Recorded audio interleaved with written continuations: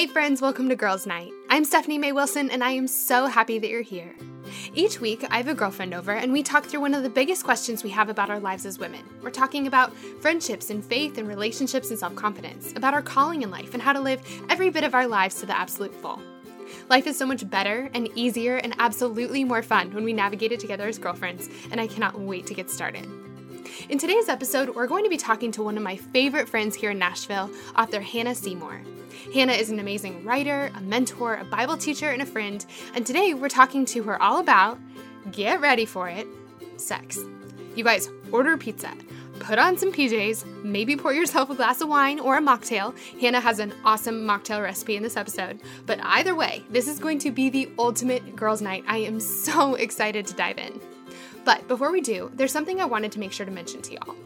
In this episode, we're going to be talking about sex in the context of marriage specifically, but of course there are so many questions about sex leading up to marriage. The main one being, should we be having sex before we're married? Should we not be? Why? Why not? These are questions I would love to talk about in a future podcast episode, but in the meantime, that's something I talk a lot about in my book, The Lipstick Gospel. The Lipstick Gospel is the story of how I met Jesus, how I became a Christian, and how he totally transformed both me and my life. And along the way, one of the things he transformed was the way I viewed my sex life as I was single and dating. I talk all about that in the Lipstick Gospel, but of course, the book isn't just about sex. The Lipstick Gospel is the story of the worst breakup I've ever been through and how God put my heart back together from it. It's a travel memoir, a story of transformation and hope, and if you're going through a breakup right now, or if you could use some encouragement in your faith, or if you want to get closer to God but don't know how, or if you're struggling saying yes to the plans he has for your life, or trying to figure out what those plans are, if you have questions about sex and should you be doing it, should you not be, if you're feeling shame about some of the past mistakes you've made, or 1,000 million other things, I would just love to share this book with you. You can either download a copy of the book for free, yay for free books, right? Or if you're a paperback girl like me, we have those too. You can pick them both up in my shop, it's smaywilsonshop.com, or through the link in my Instagram profile. I'm at smaywilson over on Instagram. The other thing is that if you've already read the Lipstick Gospel, which I know lots of you have, I wanted to make sure to tell you that we have 2 new books to go along with it. This last summer, I came out with a Lipstick Gospel prayer journal and a Lipstick Gospel devotional. They're tools and resources to help you walk towards a more fulfilling relationship with God, with your life, and with yourself, and you can find those in the shop as well. Okay, without any further ado, here's my conversation with Hanna. I'm so excited to share this with you.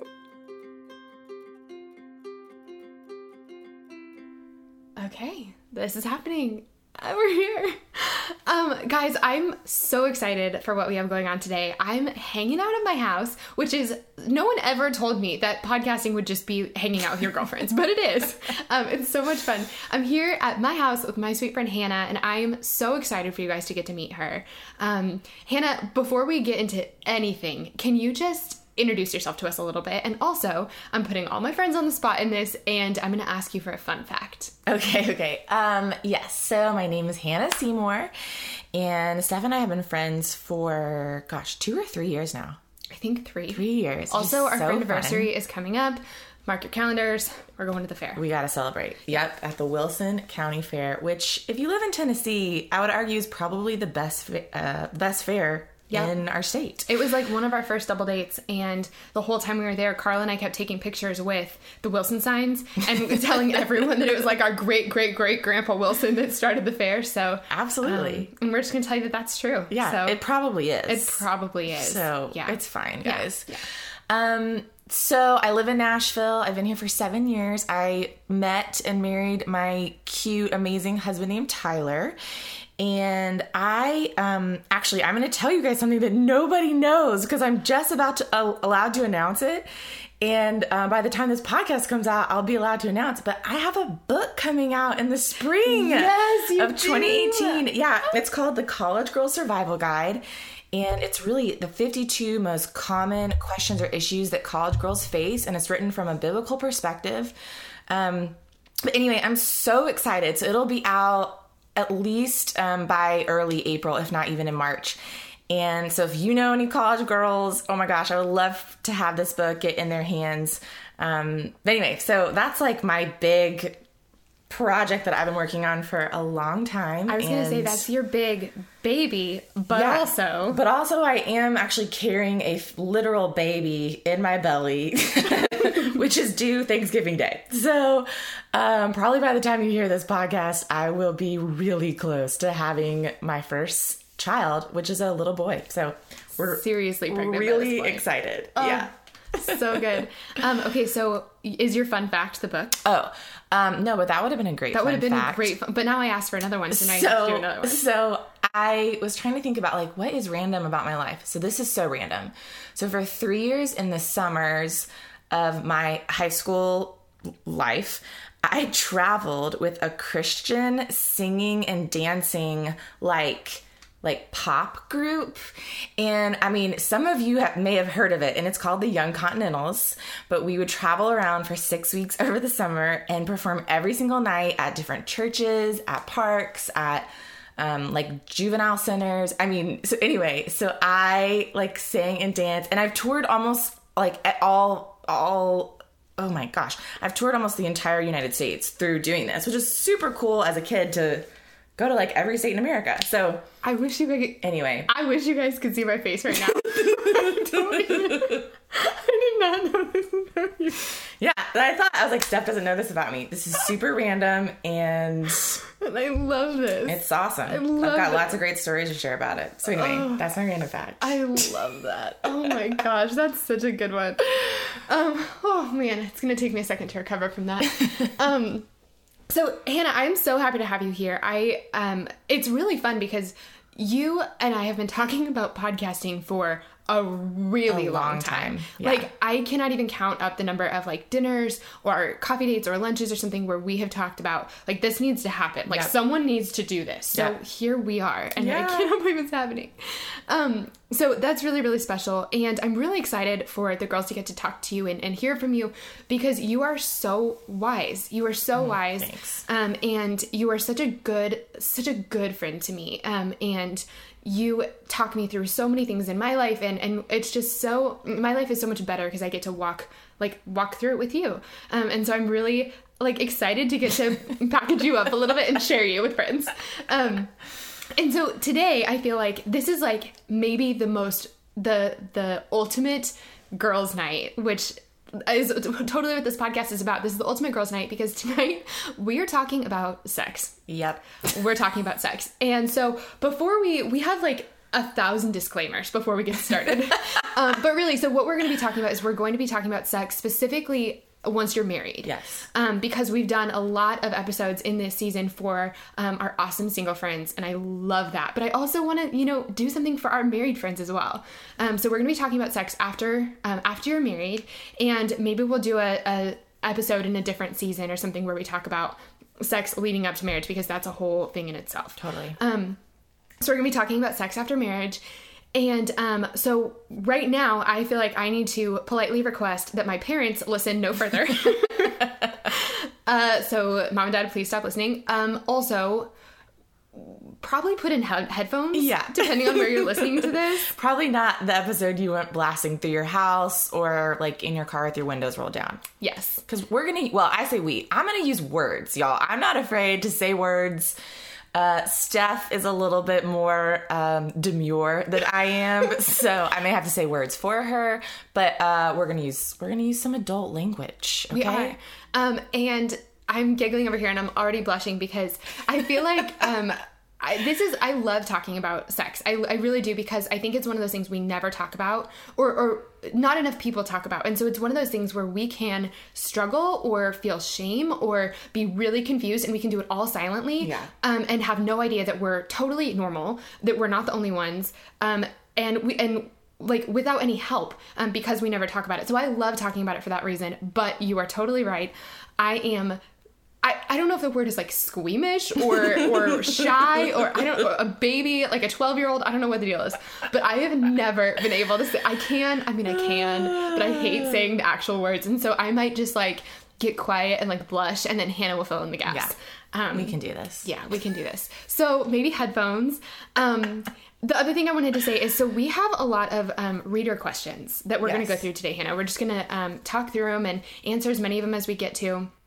But we're not going to get through all of them and we're not going to be able to cover everything. Right. And I think that's okay because I really hope that this is not like the end all be all resource for sex after marriage, but I hope that it's a beginning of like, I hope that y'all take what we talk about and start these conversations with your girlfriends. Yep. And that you guys can start talking through these things together. In that though, I think that part of the reason we don't talk about sex is because we're afraid of, because sex is a really private, important, sacred thing between us and our husbands. Yeah. And we don't want to, open up that part. It's supposed to be that way. And so I think that we don't know how to talk about it without, throwing them under the bus or feeling like we're revealing something about them that we shouldn't. And, so first of all, I want to say we both have permission to be talking about this from our husbands. Yeah. We talked about this. But also I'm hoping that we can kind of set a standard for how to talk about it. We're going to be a little bit more general. We're not going to be giving super specifics about our lives because that's just not, because we want it to be a really sacred, private, thing in our lives. But you can still talk about sex and not have it be something that hurts or embarrasses or whatever your husband. And I think that it's a really good thing when we can talk about this together. Yeah. So I hope that we can kind of give an example of how we talk about this with our friends in a way that really honors our husbands, but also helps us not be alone in this. Yeah. So I hope this is kind of the beginning of the conversation. Yes. You also wanted to give one more disclaimer. Yeah. So I learned, I had only been married for 1 year, and my mom and I taught a Bible study at our church about my mom, whose name is Cindy Easley, has actually written a book on biblical submission and marriage. And if that thought makes you want to puke, I would totally recommend for you to buy her book. Her book is amazing. And it's really about her journey in the beginning of like hating the idea of biblical submission and really understanding what it means and then what it looks like. But so part of that, we talked about sex during this Bible study. And my mom, who's been married for 35 years, thought it would be great for me as the 1 year married girl to talk about sex, which is hilarious. And she helped me and I talked about it, but I learned from that, and I will always carry this forward, remembering that there are always women in the audience that have had sexual abuse or things in their past that are really harmful and have really twisted what a healthy sex life looks for them today.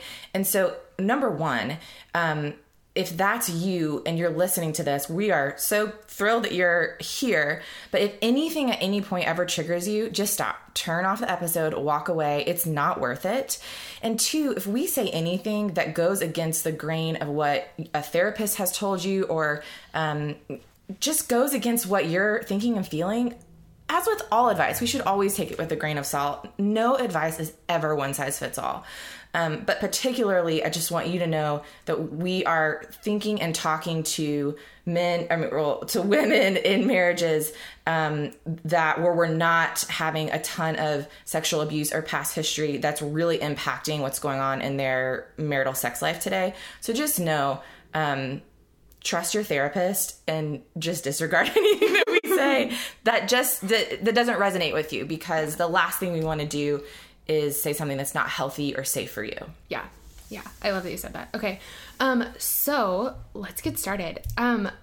So one of the things that I think happens, when we get married is that we find that we don't want to have sex as much as, or as often as we thought we were going to want to have sex. Yeah. I feel like, I've, gotten to be a part of a lot of conversations. A lot of my friends got married all at the same time, and the plans were so grand, they were so we're gonna do it 17 times a day. Yeah. Like, I can't wait. And I think that a lot of us feel that way, especially if you haven't been having sex. Like, your plans are major for what this is gonna look like. Yes. And I think that sometimes when you get into it, it doesn't look quite the same as you thought it would. Yes. And I think some of that is that we just don't want to have sex as often as we thought we did. Right. Also, I'm saying we, but you guys, I'm telling you, I hate doing this because this is not normally the way I like to talk about things, but I really we both are taking ourselves completely out of the conversation just out of respect for our husbands. That was sort of the caveat for getting to talk about this. So when I say we, it's just a universal we. It's a universal we. There are women out there that this is their story. Yes. Totally. Just a blanket statement on that. Yes. Okay. Anyway, so Hannah, kick us off on that. What if you don't want to have sex as much as you thought you did? Yeah. Well, one, I think it just shows the nature of our sinful flesh. Like, we want what we can't have. It's so hard to not tear your boyfriend, fiance's clothes off. And then once you get married and start having sex, number one, guys, sex is a lot of work. And it is. Yeah. And if you didn't have sex before getting married, you definitely did not anticipate how much work and communication and all these things that go into like having a good sex life with your husband. And so I think when we hit that, or gosh, if you first get married and it hurts really bad or whatever, there's all these variables that come up and all of a sudden you're like, this is just fine to not do that often. You know, I thought I wanted sex 24/7 and now I'm kind of wondering, is this even a thing that I'm interested in anymore? Yes. And one, I would say, I mean, you know, the overarching stereotype is totally that men want sex more than women, that women have lower sex drives, whatever. And we'll talk about that a little bit more later, I think. But regardless, one, I would say, talk to your husband about just expectations. You may be thinking, gosh, he wants sex every single night and I could really just go once a week and that would be cool. So y'all need to talk it out and really be honest. Like, honey, what truly your dream sex life with me, what does that look like? And then you be honest. And find what that happy middle ground is. It's not going to, if he wants sex 7 nights a week and you only want it once a week, it's not going to be on either of those extremes. That's not compromising. Mm-hmm. So number one, talk it out. And then number two, there are some books that I read early on that were really helpful to me.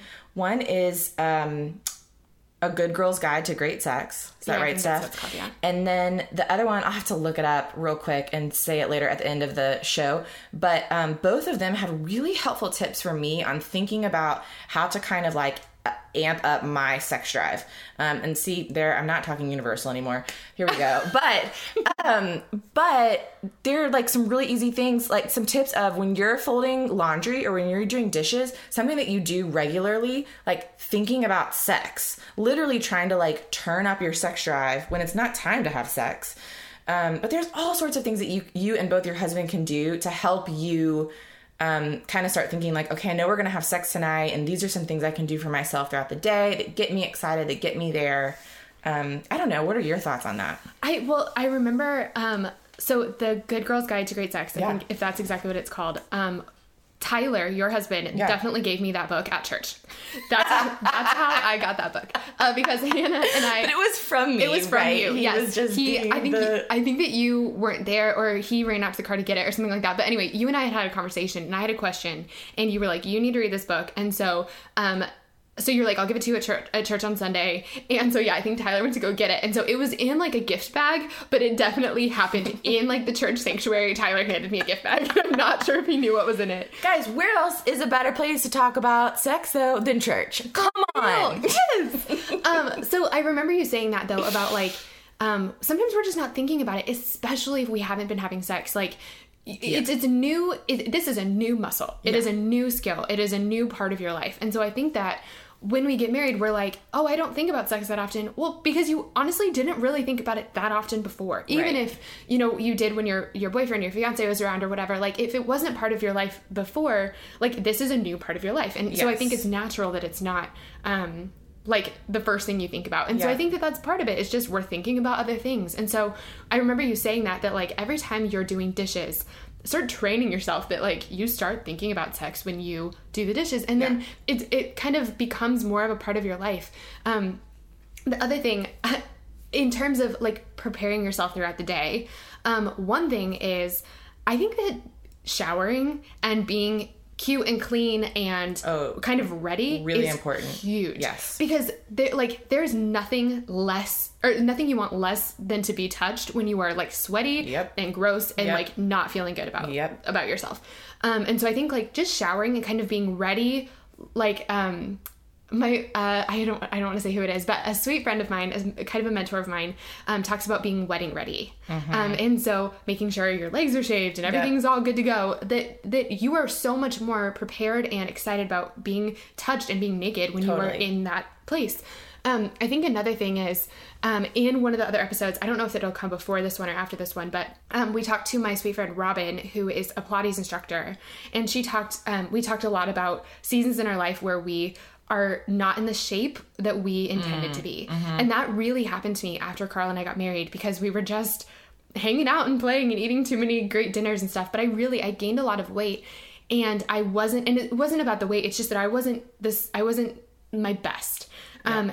You do not want to be touched when you're not feeling good in your skin. And so I think that like working out and taking good care of yourself, again, kind of prepares you to want to be like naked. Yeah. And then the third thing I was thinking is, I think that eating giant dinners are like the biggest sex killer there are. Because really, like, if you are going out on a date, and if you're going out on like a good date that has like great food, if you're like me, you like eat until you don't feel good anymore. Yeah. And nobody wants to be touched after that. Right. It's like, please hold my hand, but don't touch anything else. / I fall asleep in the car on the drive home. So by that time we're home, I'm like, just put me to bed. Yes. No, don't let me go to sleep. You can get in here too, but just lay next to me. Yeah. So I think that those are all like really practical things that if we can be, you know, just kind of feeling at our best and not having eaten too much, you know, it sets us up for success a lot more. I think the other thing too is switching our perspective. Again, pre-marriage, if you weren't having sex but like wanting to rip off your fiance's clothes, which is I think an important thing, your motivation for sex was truly like that, like passionate desire. And after marriage, the motivation for sex, it needs to be connection. And we have to remember that sex is an important piece of marriage. There's communication, there's sex, there's emotional intimacy, there's like financial oneness. So there's all these things that really matter in marriage, and they all have value, and sex is one of those things. And so thinking about, I need to put into my sex life, like what I would want to get out of it, in the same way that I want to put into my communication with my husband. Like, we want our husbands to tell us what they're thinking and feeling. And this is totally a gender stereotype, but typically most women are looking for their husbands to pour more in that area. And so it may be that sex is the flip side of that category for y'all. Like, he's looking for you to put more in, and just reminding yourself, like, it's okay if I'm not like passionately desiring this. I can reframe my mind. My sister-in-law told me years ago, sex is like working out. You don't always want to go to the gym, but when you do, and after you work out, you never regret. I mean, really, have you ever gotten off the treadmill and thought, well, that was a waste of time. I hate that I did that. No, like, you always feel better about yourself. And when I started thinking about sex in that way, I realized the same is exactly true for it. I don't always feel like it. I'm not always in the mood. But after having sex, I never regret that we did, you know? I mean, I'm never like, oh gosh, hate that we did that. Like, I'm always grateful.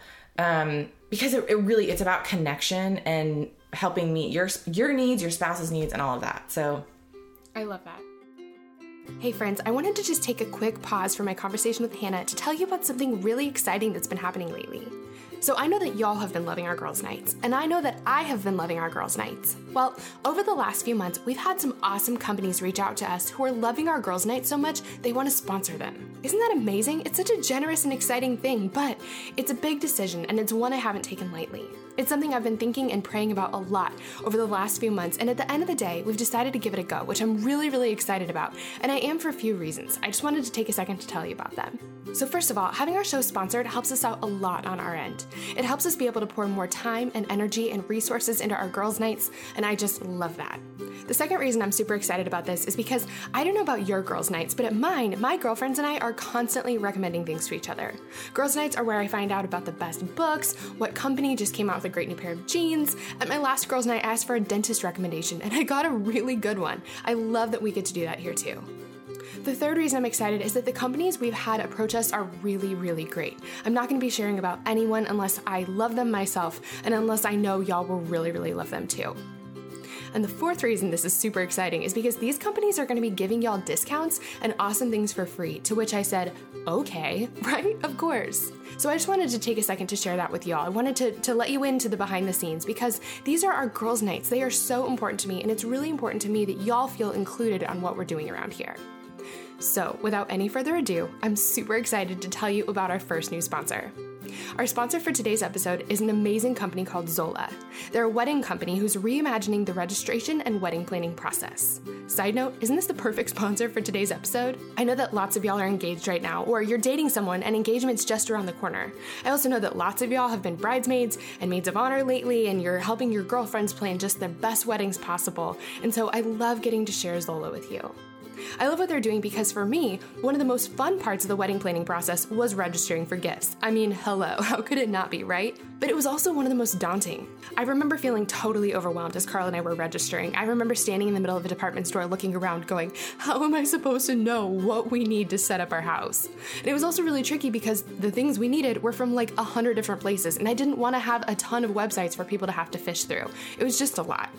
But Zola has created a really awesome tool to help the registry process go so much more smoothly, both for you and for your guests who are buying you these great gifts. First of all, the site is free and it's super easy to use, and it's also really fun, so that's such a win.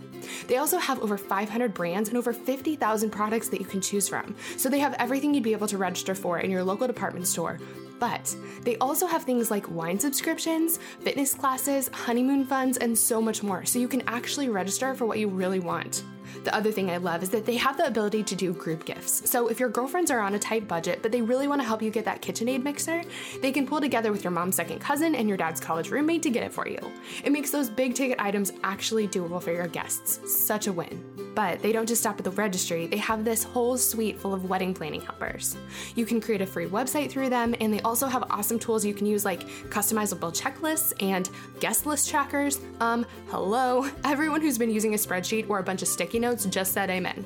You guys, this is such a great resource if you're planning a wedding. My gosh, I wish for every single one of these things as we were planning our wedding. The more I find out about Zola, the more I wish it had been an option when we got married, but it is for you and for your engaged girlfriends, and so I hope you'll pass the information along. Especially because Zola's giving a free $50 credit to all of our listeners. Isn't that fun? To sign up with Zola and to receive a $50 credit towards your registry, go to zola.com/Stephanie. Just in case you need that spelled out, I totally would. It's ZOLA, and it's zola.com/Stephanie. So again, to sign up for Zola and to get a $50 credit towards your registry, go to zola.com/Stephanie. Thank you so much to Zola for being our first Girls Night sponsor. And now, let's get back to my conversation with Hanna. Okay, so what about the flip side of this? What if we have, speaking of gender stereotypes, we have this idea that guys are like just animals, like yes. They just cannot control themselves, that they want think about sex 1,000 times a day. Yes. Yeah. I don't know. I mean, maybe that statistic is true, but like that like gets in our heads as women, I think. Oh, big time. And so when you get married and if your husband is, because husbands think about like, I don't know, that bill that needs to be paid and what they have to do at work and what you're eating for dinner and like things like that. So I think that it can be really confusing if your husband doesn't want to have sex as much as you thought he did, like he would, or as much as you want to. Yeah. Can you talk about that? Yeah. Well, I mean, one thing is statistics show that yes, majority men definitely have higher sex drives than women, but 30% of women have higher sex drives than men. So if you think about that, I mean, that's 1 out of 3 marriages where women actually want sex more than men. So that to me normalizes it so much. Like if you want sex more than your husband, you are very much not alone. There is a giant percentage of women that are in the same boat. So one, just not feeling like something's wrong with you or something wrong with your husband. It's 30%. Yeah. So, and I think, I have no idea what I was about to say. That's okay. But I think that I like that really does normalize it, because I think that the fear is, oh my gosh, he doesn't want me, or he's not attracted to me. And I think like your sex drive, I think, and man, I really should know more science. No, I shouldn't. I don't know. Maybe you know more science about this, but like, that's not something, our sex drives, that's like in us, right? Yeah. That's not like she's not attractive, so I'm not attracted to her. Yeah. Like, your sex drive is kind of what it is. Yeah. So if your husband doesn't want to have sex with you as much as you want to have sex with him, it's not that he doesn't think you're as attractive as you think he is. Yeah.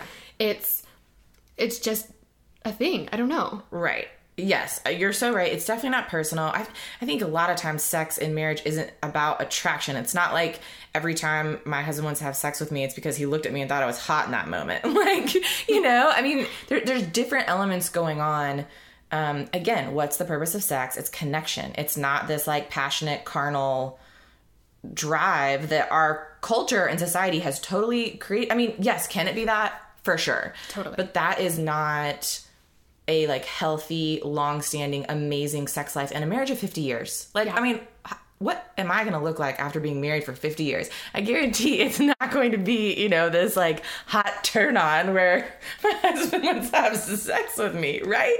Because it's not about that anymore. It's about intimacy and connection. And shoot, I just keep forgetting my train of thought, Steph. You're pregnant, so I've heard that actually impacts things. Blame it on a baby. It's a great idea. Well, okay, so I like that though. So it's not personal. It's not, I don't like you. It's just in the same way that for like, if you have a lower sex drive than your husband, it's not that you think he's unattractive. It's not that you don't like, it's not about him. It's about you. Right. And I will say, thinking about, you know, I do think our sex drive is generally our sex drive, but I have read in several books that your sex drive, the more you have sex, the more you want it. And so it's like, again, back to working out. Like the more regularly you work out, if you work out 5 to 6 days a week, that's going to become your norm. And you want to work out at least 3 of those days out of the 5 to 6, you know? Mm-hmm. So I do think it's easy to think, oh, well, I just have a low sex drive. I don't even want sex once a week. Well, like I would kind of push you and encourage you, like, let's try to ramp this up and see if it does help you or your spouse. And I think for either side, very rarely do both the husband and the wife want sex the exact same amount as one another. It happens. I think that's amazing.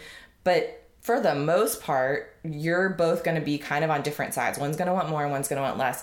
And it really just comes down to like, you guys have to honestly communicate with each other about dream life. What would it look like? How many times would you have sex a week? And then find that happy medium and really like knowing that. And I know that makes it sound like sex is like this scheduled systematic thing. But if you don't have in your head kind of a typical expectation of what a normal week should look like for you guys. Yes. Are there going to be times where you're sick? Yeah. You're not going to have sex when you're sick or you're traveling or whatever. But if you don't have some sort of general expectation, you know, you're not going to hit it. And one of you is going to be less happy than the other. And again, going back to if communication matters, if your finance matters, like sex matters. I'll never forget a pastor saying from the pulpit, like, don't you think God cares about your sex life? Isn't that mind-blowing? I mean, we just think, no. We think we have sex and God, like, looks away, right? Yeah. But he created sex. He created sex for marriage, for connection, for intimacy.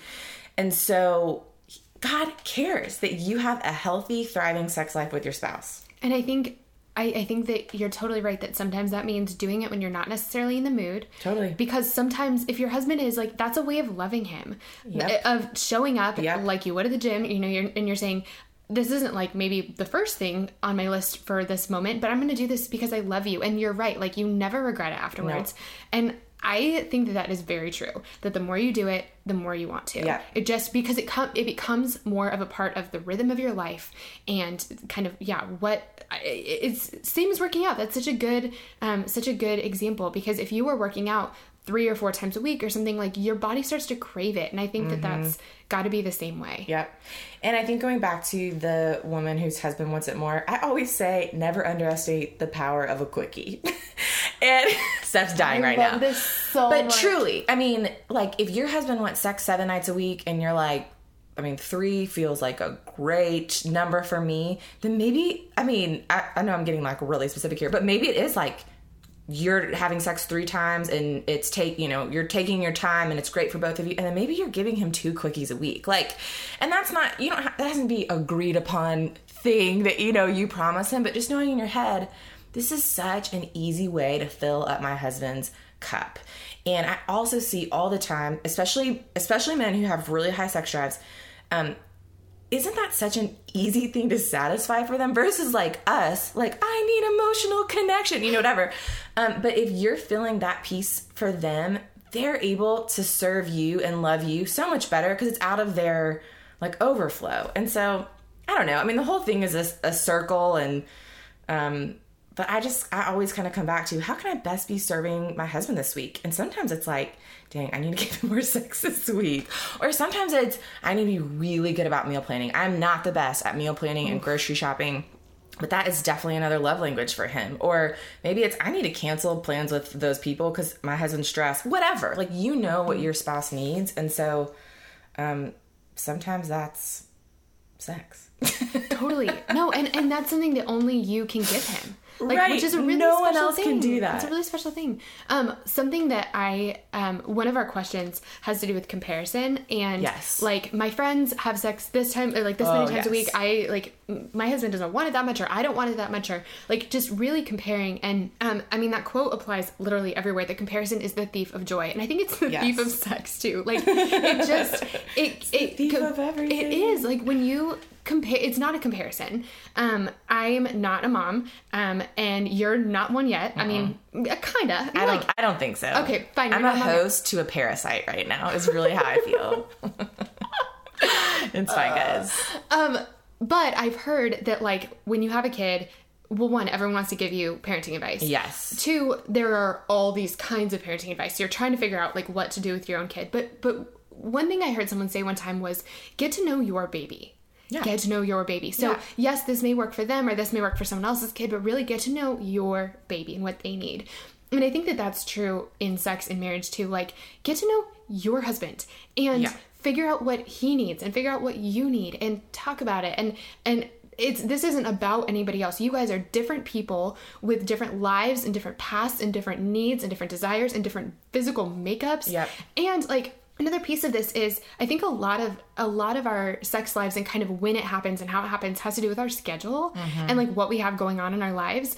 Like, your friends may have a different actual schedule of their lives, so they can't, or so they see each other more during the day, for example. Right. Like, you guys do not see each other from 8 to 6. Like, how in the world are you going to have sex during the day? Right. So I think it's just, this is not a comparison. Like, get to know your baby and figure out what y'all need. Yes.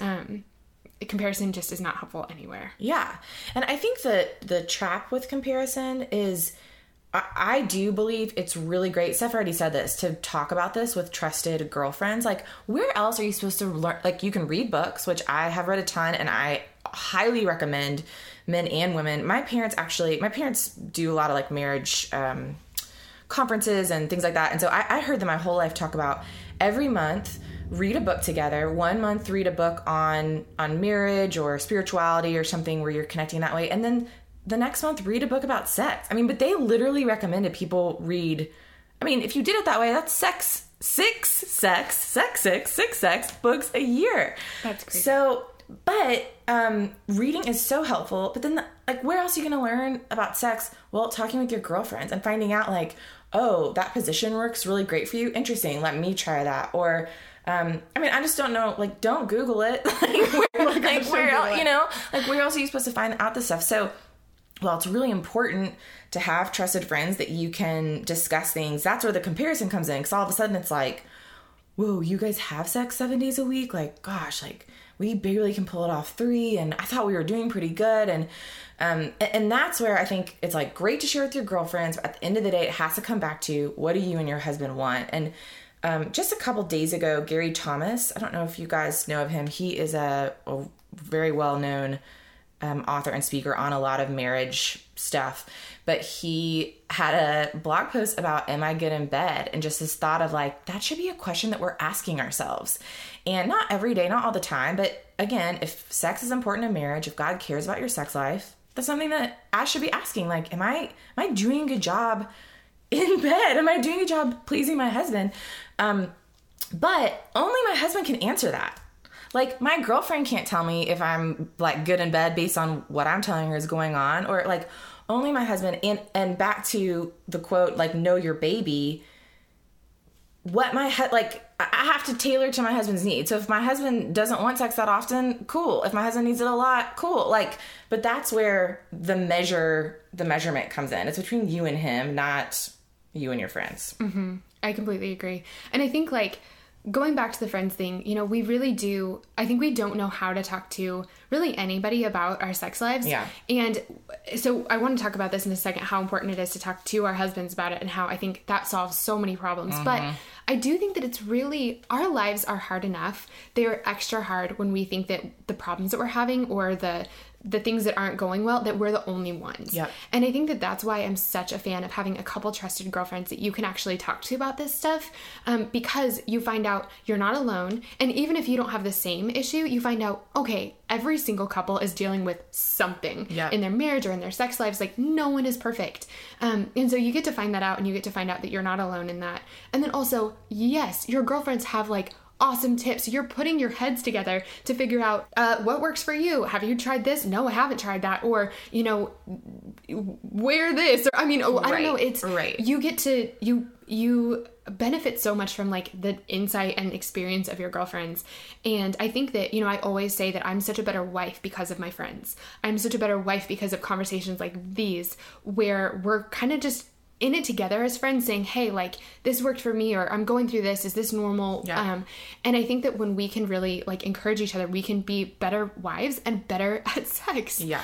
In that though, I would say, talk to your husband about it and just let him, like, ask his permission to talk to a couple girlfriends. Yes. And he might want to pick which ones you're talking to. Like, I have a couple like approved girlfriends that I'm allowed to talk to about it, and he feels okay about that, and they talk to me too. Yeah. Giant circle of trust here. Yeah. But I never talk about him. They don't know anything about him specifically. Right. They don't know, like, it's all my side of things, and it's never anything that I would be afraid of him hearing. And I think that that's a really big thing. Like, how would my husband feel if he heard me talking about him like this? He was sitting right here, listening to this conversation. Yeah. And so I think that that's really important. I think it's really important to have some trusted girlfriends to talk to and to teach you things, and to like, like, hey, try this, or have you thought about this, or this worked for me. I think that that's so important. I think that it's really important to talk to our husbands about that and just clear it with them, because it's supposed to be something between you two, but I think that we're better at that when we have some like teammates giving us ideas. Yes, totally. And I would say, if you're like, I don't even know how to bring this up with a friend, like, okay, I can clear this with my husband, but like, how the heck would I even start that conversation? I would literally, the next time you're hanging out with one girlfriend, or maybe you have 3 best friends and y'all have a girls' night once a month, just throwing out there like, hey, would it be weird? Could we talk about sex? And just kind of gauge their reaction. Like, I always laughed. I could never tell. I was still single, and I would watch my single friends become married, and it was hilarious to me, the ones that would want to come back and talk about sex and the ones that didn't touch it. And I could never like figure out the formula of who was going to be the person that wanted to talk about sex and who wasn't. And so after I got married, Steph knows, I kind of made it my mission, like, I'm going to be one of the girls that will talk about sex if you want to talk about it. And when I have friends get married 2 weeks, a month in, I always will ask them, like, okay, how's sex? Because who else is asking this question? And if they want to talk about it with me, cool. They will. I one time had a friend respond, oh my gosh, I've been waiting for someone to ask me. I really need to talk about this. Like, what? Y'all be that friend if you're comfortable with it. And it doesn't mean you have to have all the answers. I certainly don't. But I can recommend some good books, and I can chew on something, and I don't know. I just think, be bold, be brave. Totally. Ask people if they'd be willing to talk about it with you. And especially if you've got questions, like, can we talk about sex? Like, I'm just like, maybe it's, do you guys always orgasm? Or like what is the thing that you're kind of trying to figure out? Like, I still haven't got this down in our sex life. Bring it up with some girlfriends and see how they respond. So that really like perfectly leads into my next question. So I know that for a lot of women, things aren't necessarily going so well. Like, let's do this. This is great. So things aren't necessarily going so well, like, logistically. Yep. So either something that they're doing in their sex life, like, hurts. Yep. Or things aren't working. What does that mean, Steph? They're not orgasming? Yeah. Okay. The big O. We've got it. Oh, gosh. So, like... Yeah. What about that? And I think that the extra hard thing in this is that I think that it's scary to tell your husband, like, hey, Totally. this isn't going super well, because it's such a tender thing. Yes. You don't want to hurt their confidence or hurt their feelings or whatever. I mean, this is the most intimate thing. How do you say what is happening does not feel good? Yeah, totally. So one, not all men, but I would say most men actually really care about pleasing their wife. And I mean, I know men who would say it actually gives him like more, the word pleasure, but I don't mean sexual pleasure. Like he feels like more awesome about himself getting his wife to orgasm than like how he feels orgasming. So like truly, most husbands out there like really want to be doing it right. They really want to please you. And so, I mean, you have to talk to them about it. And I think if I can even backtrack a little bit more with pain. Okay, number one, if you're having pain, like just like stop. Tell him immediately in the moment, like, ouch, okay, that hurts, whatever. If you are newlywed and it's hurting, I will like talk from personal experience. I had pain for about 3 months. So, and I know a girl who had pain for a year. I know a girl who had to go to a doctor to get some things fixed because it hurt so bad and was never going to not hurt because she had literal physical like issues going on with her. So, one, be patient with yourself, because if you've never had sex and then all of a sudden you go on a honeymoon where, you know, y'all thought you were going to have sex 3 times a day, like, ouch, that's going to hurt. Mm-hmm. And it's going to take time for it to not hurt. So, give yourself grace there, and you have to talk to your husband about it. Like, he doesn't want to be hurting you. And so you have to let him know. And I just think that's the same for like, it may be awkward. I think a lot of couples don't verbalize or talk at all during sex, or ever talk about sex, like when you're not actually having sex. And I think both of those are important. I think you should be talking during sex, like saying, okay, try something else. Or like, okay, that's not, I mean, the other thing that I think is hilarious is for most women, what works for you one week may not work the next week for you. And so like, that's okay. And you just need to communicate that with your husband. Like, okay, this isn't working for me. Let's change positions. Or like, okay, I'm bored. Or okay, I mean, I'm so blunt and my husband doesn't take it as me being mean, but that, like, I would say things just as basic as that. Like, hey, not working, let's try something else. Or like, or if you think, try this, do this. And then even when you're not having sex, and I need to be better about this in my own marriage, but like having frequent check-ins of like, okay, how is sex going for us? Like, how are you feeling? Asking him first, like, again, are we having sex enough? Like, what's really working for you? What do you wish I would do? Like, ask some bold questions, but then you get to say like, okay, when we do XYZ, like, I think we also all get into our go-to like mode. It's like really easy to do the one thing that we know how to do well or whatever. And so saying like, okay, when you get like, that's just not working for you anymore. And I think the hardest part for most women is they actually don't know what would work for them. And that is frustrating, because your husband may be there like, what, tell me what you want we need to do. And you're like, I don't know. And so again, like that goes back to practice, and giving yourself grace of like, you all are going to figure it out. You're hopefully going to be married for 50 years. You have 50 years to figure out the sex thing. Your sex life is not going to be like the best thing ever your first year, 3, 5, 10 years of marriage. Like, it's just not. It takes time for you to know yourself, for you to be comfortable, for him to be comfortable. It gets better. I had a friend say, every 4th time it's better. And so just to encourage you, like, it's not every time. It's every 4th time. And the more you practice, the more every 4th time you get under your belt, you know? I heard you say this not long ago. You said, okay, so if it's every 4th time, then if you're having sex once a week, every 4th time happens once a month. Yeah. Like, it's just really not slow. It's slow growth. It's slow growth, totally. Gosh, I have so many thoughts on this. I'm afraid I'm going to forget all of them. One question is, speaking of, so yeah, I think if you're experiencing pain, like, consistently and it's not getting better, I think go to the doctor. Yes. Because that's exactly what they're there for. And, like, I hate the guy now more than anyone else, maybe. But it's really important. Like, we have doctors that are specifically there to help us and that part of our bodies, like, work well. Yeah. But on the pain, like, in the spirit of pain, do you have not from your own personal like collection, but just in general, do you have like thoughts on lube or a lube recommendation? Oh, I do. Again, but it's like everyone likes something different. And so I think go out and buy every trial size of everything you can find. I have heard over and over and over, water-based is better. So there are probably 3 or 4 water-based at just like Target, Walmart, whatever. And that's different from, like KY jelly. Like those aren't water-based. They're stickier. Water-based are going to kind of, they're just not going to leave a sticky residue.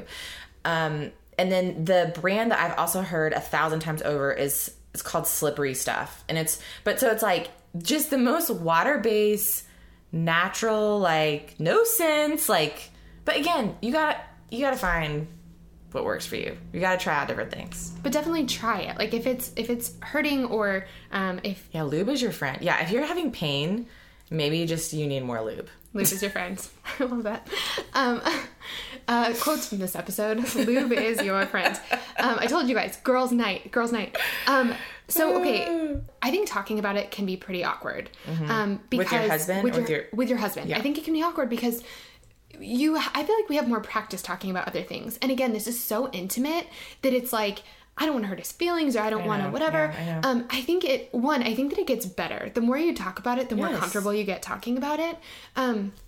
2, talking during sex, I think especially if you don't talk very much, like currently, it doesn't have to be, like you don't need to have full conversations if you don't want to. Right. But as you're trying to figure out like what works, I think that little things like slower, faster, softer, like whoa, gentle. Or like, whoa, slow down. Or like, that feels really good. I mean, that too, Yes, I think that encouragement, like, one, I don't think that saying, oh, like, left or right or something, I don't think that's not the same thing as saying, wow, you suck at this. Right. It's also, like, and then being able to say, oh, that's great, like, exactly like that, or I really like that. That's encouragement and that's feedback and like once he learns like, oh, that's a good thing, then he'll do it again, which is awesome.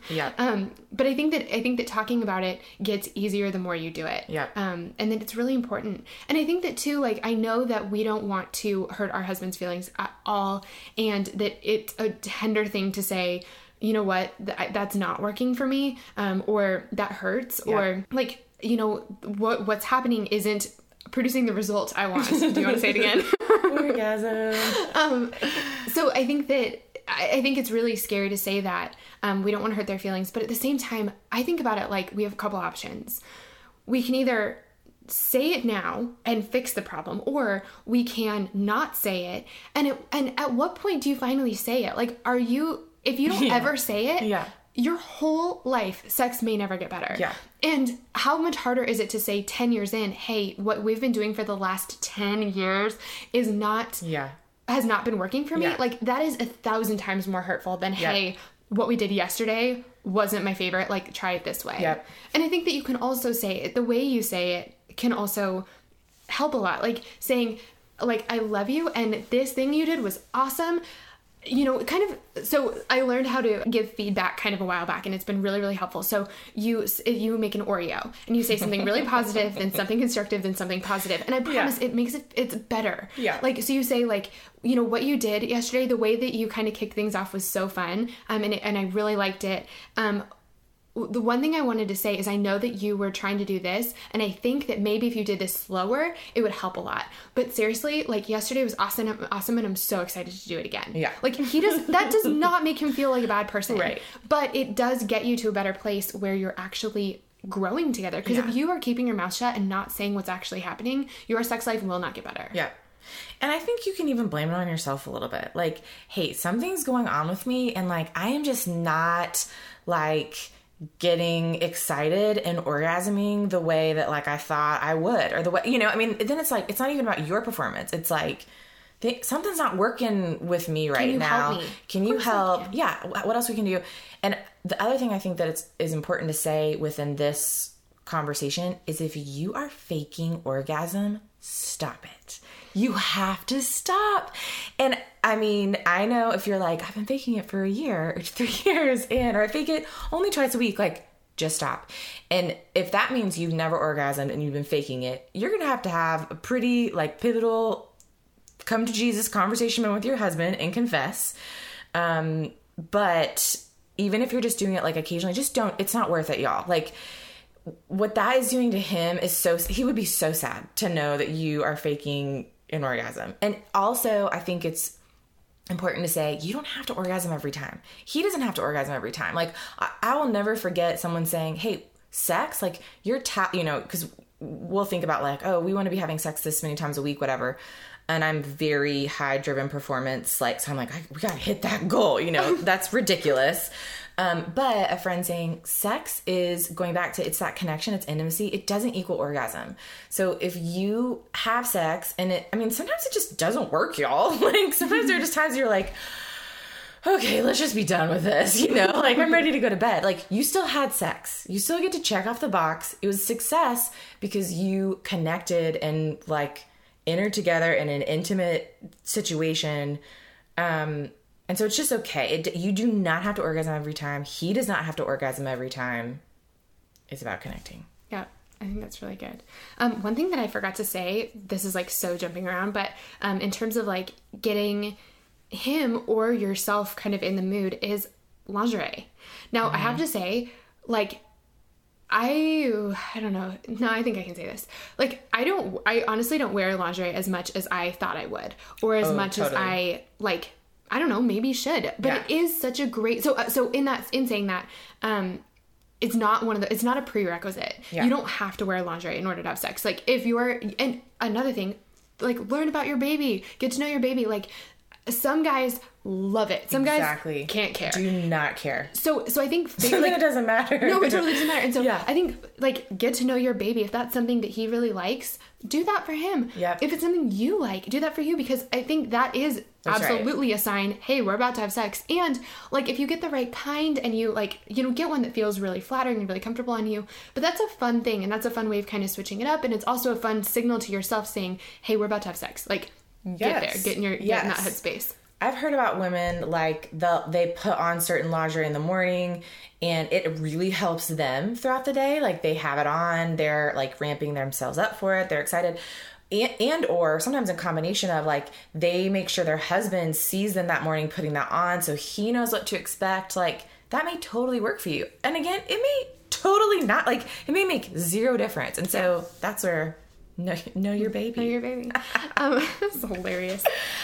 So I think that the last thing I wanted to just mention, and then maybe we could give kind of a last like encouragement or tip. Yeah. But the last thing I want to mention is, you mentioned at the beginning that I know a lot of the women in our community have either really hard pasts, or their husbands have really hard pasts, really messy pasts when it comes to sex, or they have abuse in their past. And those things really do impact your sex life. Yep. One thing I do want to say is I can say this like from experience, the fact that if you have had sex outside of marriage, like if you've had sex before you got married, or if your husband has, that is not a death sentence to your sex life. No. Like, I can absolutely say that from experience. Like, that is not, God is not going to, you are not being punished. Like, you are not going to have a terrible sex life. Like, there's so much redemption in this. There's healing, and there's forgiveness, and there's newness. And, like,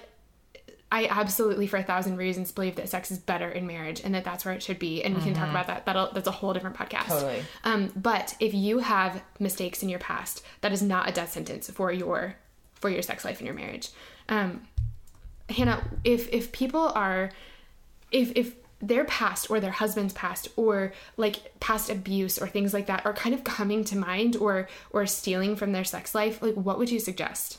Yeah, I mean, I am not a licensed therapist, so the advice I would give will be so vague and brief, but what we've kind of already been saying, like, number one, talk to your spouse about it. Talk to your husband. Like, he wants to know if there's stuff going on, like if there's something that he's doing and it's this certain thing or position or whatever that's triggering a horrible memory from your past, like he wants to know that.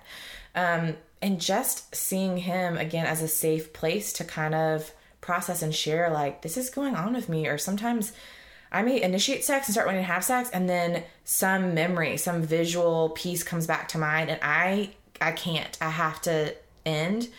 I don't feel safe. Like, talk with him about it. And then I would say talk to a therapist. Like, go and see someone that can really help you process.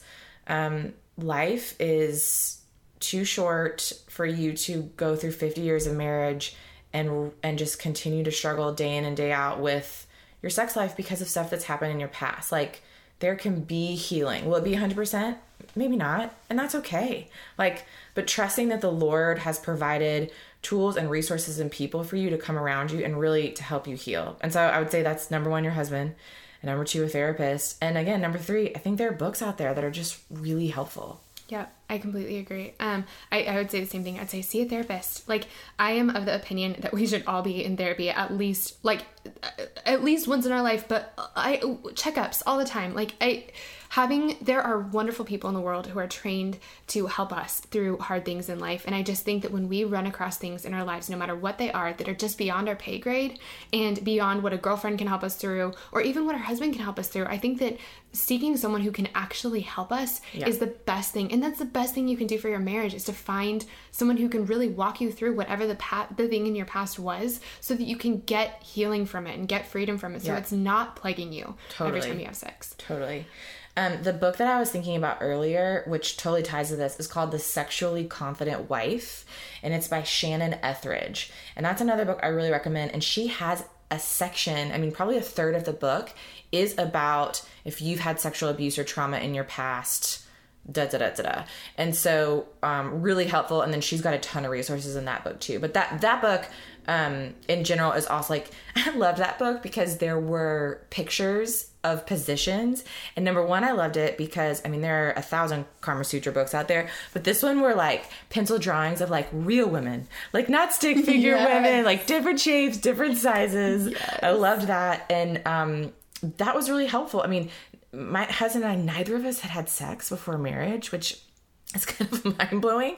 So we really just had no flipping clue what we were doing. And so books like that were so helpful for us to just, again, where else are you supposed to learn these things? Where else are you supposed to learn different positions or things you can try? And so that book and The Good Girl's Guide to Great Sex just have really practical tips on, leading up to sex, during sex, after sex. Just super helpful. I love that. Okay, so maybe I'll go first because I want you to go second. So last kind of encouragement or tips for the road. Yeah. I would say 2 things. I would say 1, this is a team sport. That's great. This is a team sport. You and your husband, it is not you against your husband. It's not you next to each other. You guys are on this team together. And so together you are trying to figure out what works best for both of you. Yep. And so I think that that's why it's so important to tell him, this is what's working. This is what isn't. Let's try this. Let's try this. And to hear that from him too, because you're working together for a really awesome sex life. And so talk to him about it. Be really honest, be really kind, but be really honest, and talk to him about it, and keep working until you find things that work. And so that would be the second thing, is practice. If it's one thing we kind of didn't mention is maybe we did, I can't remember now. But that sex is awkward in the beginning. It totally is. We have these ideas of our wedding night being this thing where we're swinging from chandeliers or something. Yeah. I don't know why that's kind of in our head, because if the first time of anything can be awkward. And so if it's awkward right at the beginning, that's okay. It's also beautiful, beautiful, so sacred and special and worth it times a gazillion. But also there's the amazing people that did our premarital counseling called it plumbing. There's some plumbing things to figure out, really, and those things get better with practice. And so if you're right at the beginning, or even if you're not at the beginning and you're still feeling a little bit uncomfortable or not feeling like you're really in a groove, practice and talk about it and be honest and keep working at it. Yeah, totally. What would you say? I feel like a broken record, but I would say God cares about your sex life. And so it's something that is worth considering and evaluating and thinking about on a consistent basis in your marriage. Not every day, not every week, but coming back to, if we're going to check in and see how we're doing communicating, are we connecting emotionally, how are our finances, sex should be one of those things. at the same time, knowing like we want our finances, right, to be like in line, and great consistently. Not that we don't want that for sex, but there are seasons and seasons of life, and things happen where you go through a great, like, sex is awesome for a season. And then it's not, because he's really stressed out at work, or because, I don't know, maybe you're pregnant, or, different, or you have a newborn, or you have 3 kids, or you're going to be an empty nester someday. All these variables in life completely impact your sex life. And so knowing that, the goal, yes, is to be pursuing your spouse and pleasing them in the bedroom, but giving yourself grace. It's not always going to be a fantasy, and that's not the goal. It comes back to, like, I just want to connect with my husband. I want to be intimate with him, and intimacy is in 1,000 different ways. One of those is sex. So give yourself grace, but it's worth, if you've never talked about it with your husband, it's worth bringing it up this week. Mm-hmm. And just the next time that y'all are alone at dinner, whether, maybe you need to go out on a date night in like a really back corner of a restaurant if you've got kids at home or whatever, but just saying like, hey, I know we've never talked about this, but I kind of was thinking the other day, like, I kind of want to talk to you about our sex life. Like, what are your thoughts? Like, and talking about sex being awkward in the beginning, that conversation may be awkward in the beginning, but it's like the more you bring it up and the more you practice, the easier it gets. And it's just worth it. I love that. Okay. This is so good. I'm just giddy over this. I'm so happy that we did this. Okay. So before we go, Hannah, I have 3 questions for you that I've been asking everybody. Okay. And the first one is, what is God teaching you these days? Oh gosh. So many things, but I would say, okay. So even just yesterday, I've been doing a Bible study about the 7 I ams that Jesus declares in John. And yesterday we were looking at his first I am is the bread of life, and going back to the Israelites when God led the Jewish people out of Egypt, out of slavery, from Pharaoh. They crossed the Red Sea, all that. They get to the other side, and all of a sudden they freak out because they realize they don't have any way to provide food for themselves. They don't have grain to make bread. And they complain to Moses and start stressing out. And that's their response. And we know the story. God provides them manna every single day that they're in the desert to provide for them. And as I was reading this, I literally laughed out loud at the Israelites, like so haughty and prideful, like, oh my gosh, like they're so dumb. Like they immediately, of course, God just freaking split the Red Sea. Like, of course he's not going to let them starve in the wilderness, which is what they were complaining to Moses about. And I hadn't finished laughing where I felt like I just got hit by a spiritual 2x4. And heard the question like, and Hannah, how often do you do that? And and just really started, seeing some things that are going on in my life right now. Like, okay, there are some areas in life where I need the Lord to provide, but I choose to either totally stress about it or complain about it to other people. Like as if and sometimes I even think, y'all, like instead of praying about something, we talk about praying about something, or like ask for a prayer from a friend. Like even that is not doing what God wants us to do, which is to look to him and him alone. Like only he can satisfy and only he can provide. And so I think that's a big thing, is just over and over. I feel like the Lord is gently correcting me in some of my responses, sometimes going, hey, all you need right now is me. Like I am your provider. Don't look to your own problem-solving skills, your own wisdom, your own whatever. Like, I am your source of provision, always. Look to me, cry out to me, and I'm going to provide for you. So. Oh, that's so good. That's so good. Well, it's also painful, let me tell you. Yeah, that's so good and not fun. So good luck with that. We, I think, are all exactly in those shoes. Okay, so the second question is, what is something kind of random that's bringing you joy these days? Oh my gosh. Okay, so we've said I'm pregnant. So something that is bringing me joy that is super random, there is this elderflower cordial that you can buy at the World Market. What is a cordial? I don't know. It's like a sugar syrup, I guess. Okay. But like an elderflower, it's like straight elderflower, and then they've added some citrus stuff. And anyway, it's used a lot in cocktails, but I found it, and by actually a recommendation of a friend who was pregnant a year ago, And she's like, it was my favorite mocktail. And so I used my little soda stream, and then I put some elderflower cordial in it, and it just tastes like the most tastiest mocktail ever. And I'm typically like really against mocktails. Like, I'm like, just have a cocktail or have water. Like, whatever. These mocktails are stupid. But desperate times call for desperate measures. Yes. And when you really want an old fashioned, which is what I've been craving recently, I'm going to bust out my elderflower cordial. Oh my god. And my soda stream. Yep, that's right. This is so good. This is so good. Okay, last question is tell us about a woman who's been inspiring you lately. Okay. Give her just a big old shout out. So there is this amazing woman named Andrea Lucado, and if you don't follow Andrea, you should look her up. She's got a blog and a book and all the stuff. And Andrea actually just released her first book, probably a few months ago.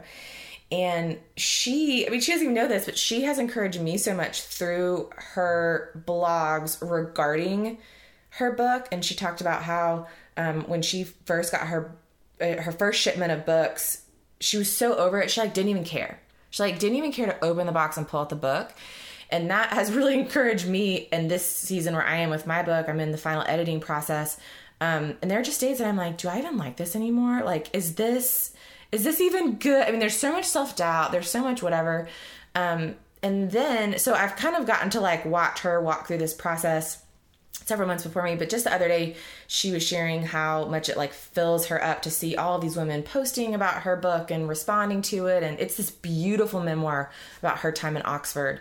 And the book itself is so inspiring, and oh my gosh, you should check it out. But just such a good reminder. I think at the end of the day, if God has placed something for you to do, if he's calling you to walk in obedience and trust that he's going to use that for your good and his glory. And I think that's what I've just been seeing her as she's walked through this season of life that I'm about to walk into. And so, I don't know, but she's so awesome all around and always has these amazing spiritual insights, and it's just real, and yeah, she's great. Andrea Lucado. I love that. Man, Hannah, this is just the best. You are the best. I'm so excited that they got to meet you. Thank you for being here. Yes, this was so fun. You guys, isn't Hannah the best? I just love her, and I loved this conversation. I am so happy I got to share it with you. One thing I wanted to mention quickly is that I know we talked about a lot in today's episode, and so if you want to find the links to any of those things, all you have to do is go to my website. It's stephaniemaywilson.com, and for every episode, we'll have a blog post with the show notes.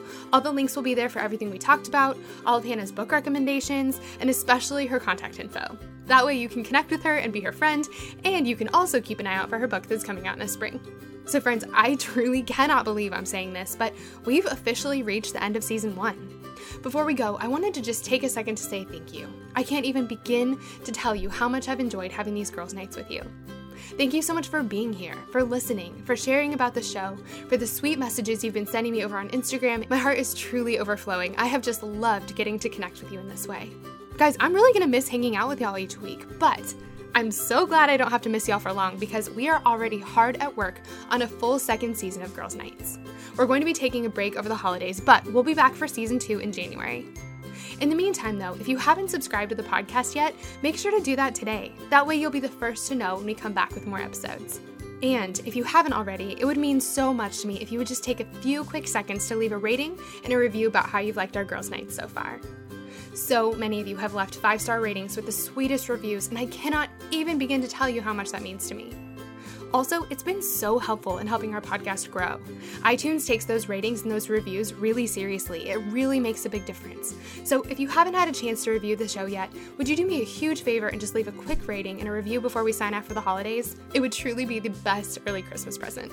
Friends, thank you so much again for listening, for joining us here at Girls' Night. I hope you have a wonderful Thanksgiving and a Merry Christmas, and I'll see you back here in January.